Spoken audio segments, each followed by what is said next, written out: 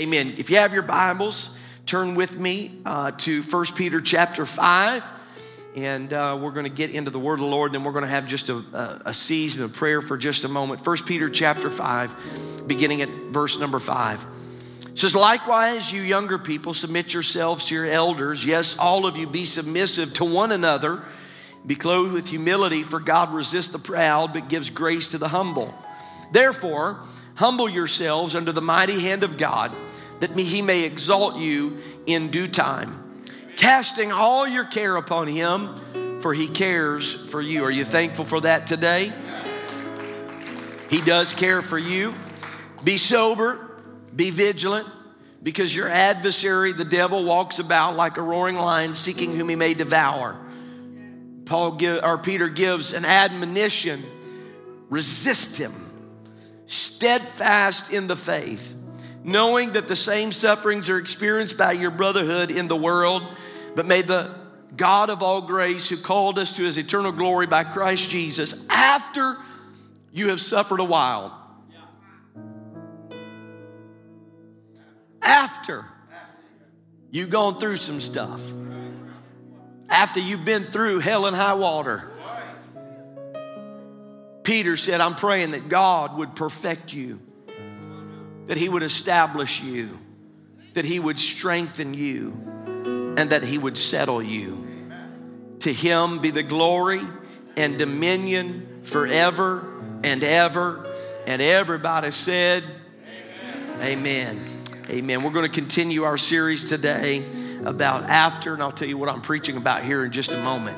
I don't want to spoil that. Based on what we read here in 1 Peter chapter 5, we know that what we went through last week, I'm just going to take just a minute to set this up, and then we'll get into our message today. But last week we covered how that 1 Peter was written to 5 churches in Asia that were suffering, that were going through hardship. They were going through difficulty and challenges. And if we think that just because we live for Jesus, we're never going to have troubles or problems, we've missed what the Word of God tells us. So one of my big issues that I have with the prosperity gospel is the prosperity gospel that is often preached and propagated in our world today says that if you're in favor with God, if you're in alignment with God, then you're going to have all the money you've ever wanted, all the cars, never have a problem. I don't read that in the book. Now, God certainly is a good God. I said God's a good God. But here's what I know. He's a good God when I'm on the mountaintop. But he's a good God when I'm in the valley too. He's a good God when I got all kinds of money in the bank. But he's a good God when I'm broke as a joke. He's a good God when I feel good. And he's a good God when I feel sick in my body. My circumstances and my situations do not alter or change the goodness of my God. Come on, somebody. The circumstances that you go through and that you face in this life are not a determination on whether or not you're living right or living holy. Sometimes God will walk his people through troubles and through trials to remind you that if it had not been for the Lord, you would have been swallowed up a long time ago. He talks about some key components about overcoming suffering. He addresses the importance of godly leadership, godly spiritual leadership that is so necessary in our world. He talks about mutual submission and humility, how our world could use a good dose of humility. He talks about that we have to learn how to cast our cares on him as an expression of that humility, recognizing that we don't have the ability to take care of these things by ourselves. And so as we humble ourselves, God resists the proud, but he gives grace to the humble. And so holding on to anxiety is really an expression of pride. Is that all right? And then he lets us know and reminds us that it's important we cast our cares on him because he cares for us as this expression of humility, because there is an adversary. There is an enemy of your soul that is walking about a roaring lion who's walking about seeking whom he may devour. He's looking for those who are weak because they've not cast their cares on Jesus. He's looking for those who have maybe separated themselves from the flock and now they find themselves vulnerable. And Peter says, I've got an admonition for you. Don't just be passive about this adversary. Don't be ignorant of this adversary, but resist him. Come on, somebody. If you're going to serve Jesus, you've got to learn how to push back against the kingdom of darkness. You've got to learn how to resist him, not in the flesh, but we resist him in the spirit. We got to make some bold declarations. We got to let hell know, not in my house. You're not coming in my marriage. You're not coming in my home. You're not coming in my children's lives. You're not coming in my health. You're not coming. I'm going to resist. I'm going to push back against the influence of the enemies.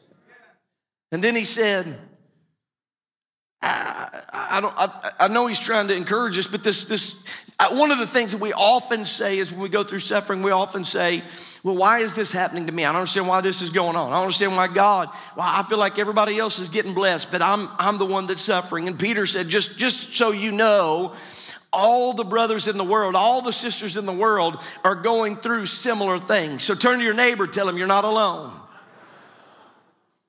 Come on, how many of you can testify? How many of you have ever felt isolated or alone? How many of you have ever felt like you're getting picked on? How many of you have ever felt like if I didn't have bad luck, I wouldn't have any luck at all? Right? We've all been there. We've all had those moments where it seems like, and this is just my experience. I don't know I can prove this biblically, but it doesn't seem like it's just one thing that comes at you. It's like 14,000 things come at you from all different directions, right?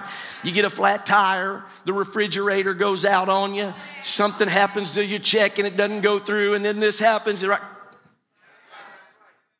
And then pretty soon you start to feel isolated, like I'm all alone. And Peter said, you just need to remind yourself, you're not alone in this struggle. Everybody that is walking this earth and breathing this air is going through these same challenges and these same difficulties. You're not alone. Jesus hasn't forgotten you. He hasn't forgotten your address. He hasn't turned a deaf ear to your prayers. Just sometimes you're going to go through some stuff. But Peter said, I've got good news for you. After you've gone through this, after you've suffered a little while, after hell has tried to beat you up and knock you down, he said, I want you to know there is coming an after in your life. You may not feel like you're going to make it. You may feel like I can't take another step. But Peter said, let me just remind you, weeping might endure for a night, but joy is coming in the morning. Your breakthrough is coming. Your miracle is coming. It's not always going to be like this. You're not always going to be in this situation. God is going to bring you through your problem.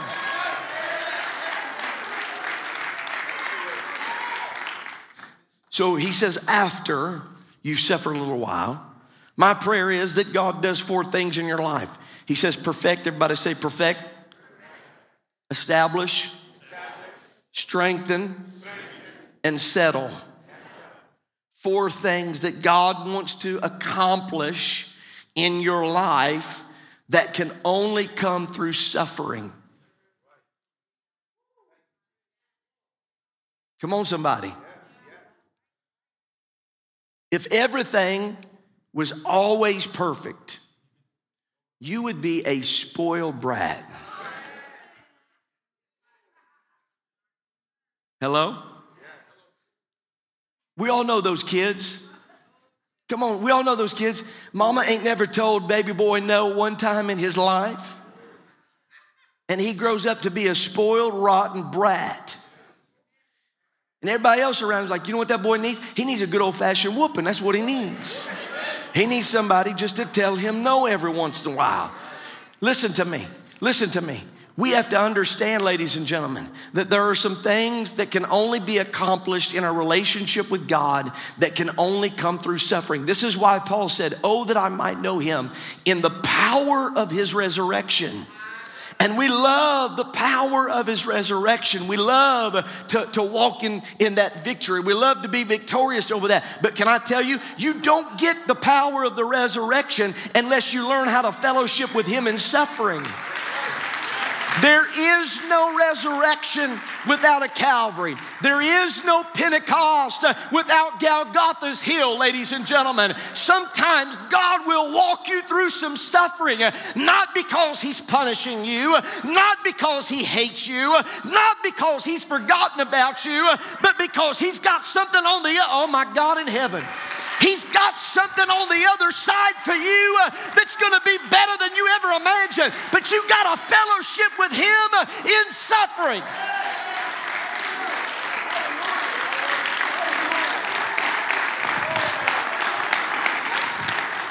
My God in heaven, I feel the Holy Ghost today.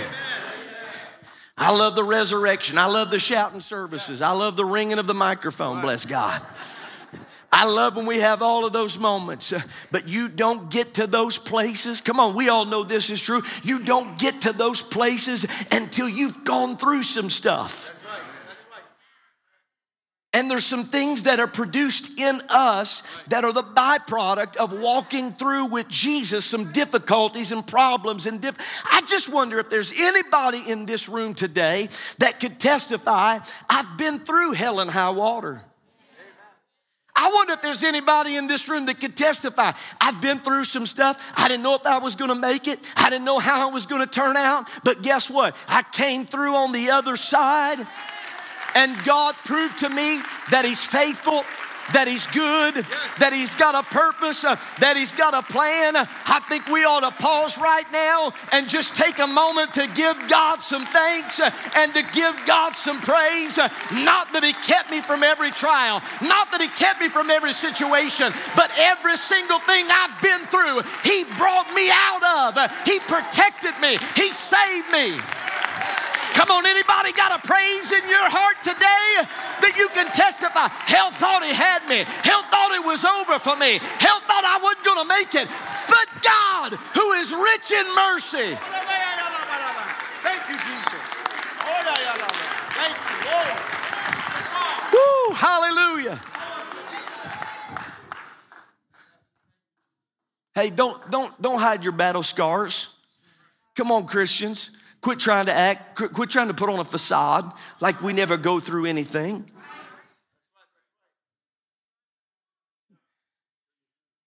You know what really drives me crazy? Yeah. Fake drives me crazy. Yeah, right. Fake drives me crazy. When you try to, you're not gonna pull the wool over anybody's eyes when you try to act like you ain't never been through nothing. Right. Hello? But there is something that's so powerful about being in the prison and saying, you know what, even in the prison, he's worthy of a little bit of praise. I'm gonna praise him. I'm gonna worship him wherever I am, because here's what I know. He's ordering my steps. He's directing my path. He's got a reason and a purpose of why I'm here. And here's what we learn from, we celebrate, we talk about how Paul and Silas were in the prison and they worshiped and sang praises to God, right? They did all of that.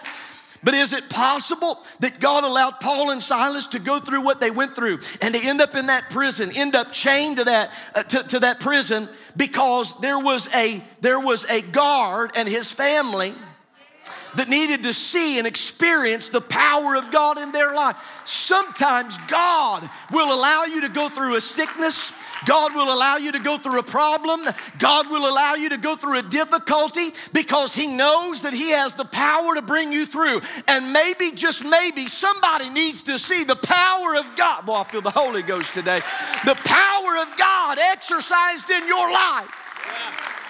We need to quit praying, God, take away the pain. God, take away the problem. And we need to start saying, God, how are you going to get glory out of my pain? How are you going to get glory out of my problem? Whatever you desire to do it in my life. That's good, Pastor. That's very good. Jesus. Go ahead. That's all right. Go ahead and give God a little bit of praise. See, people that ain't never been through stuff don't understand that kind of praise. But when you've been through some stuff and you know where God brought, I feel the presence of God in this place. When you know that you know that you know, I'm not here by my own power, by my own goodness. It was God that brought me through this. Amen. You're not ashamed to lift up your voice. You're not ashamed to give God praise. Yeah.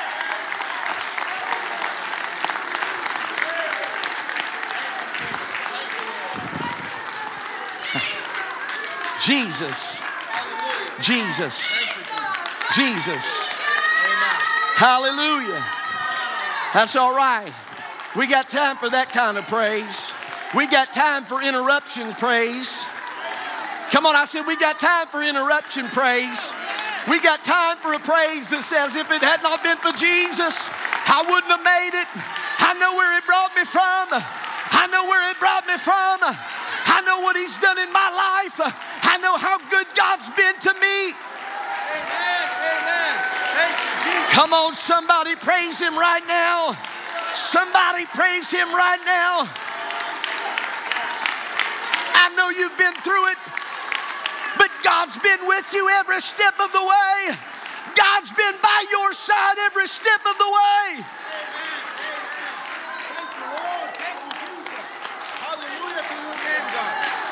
Hallelujah. Hallelujah. Hallelujah. Hallelujah. Go ahead. Praise him in the middle of your problem. Praise him in the middle of your prison. Praise him in the middle of your pit. Praise him in the middle of hell and high water. Praise him in the middle of your trouble right now.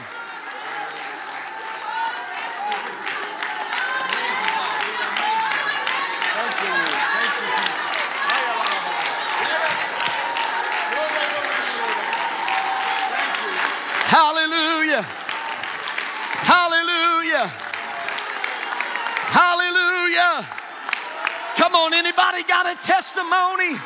Anybody got a testimony of praise in this place today? Thank you, Jesus. Hallelujah. Hallelujah. Thank you, Jesus. Thank you, Jesus.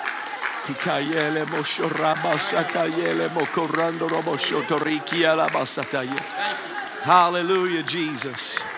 Hallelujah, Jesus. Hallelujah, Jesus. Hallelujah, Jesus. Hallelujah, Jesus.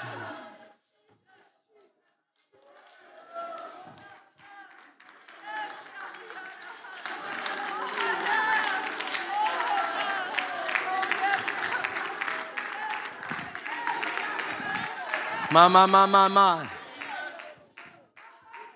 Listen, sometimes we don't do well with interruption praise. But Jesus does real well with interruption praise.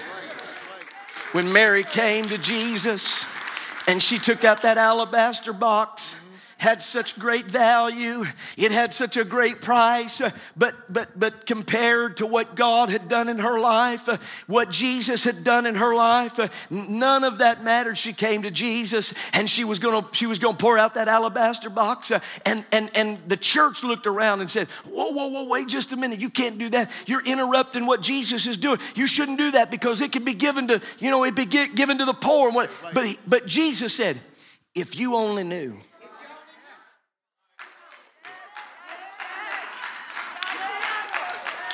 If you only knew the story, if you only knew what I've done in her life, you wouldn't be asking her, why is she doing this? You would be finding your own alabaster box. You would be joining in and pray. Come on, somebody. We've got time for interruption praise that is birthed out of a heart that says, if you only knew. Come on, anybody have some if you only knew moments in your life?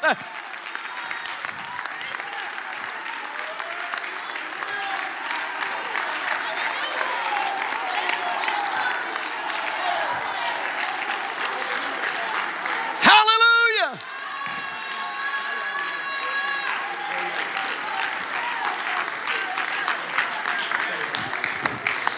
My God in heaven. Ooh, I feel the Holy Ghost today. I think we just need to pause for just a moment. I feel the presence of the Lord. I feel a spirit of thanksgiving coming in. Instead of cursing the trouble, why don't you praise the one that's given you the power and the ability to overcome that trouble?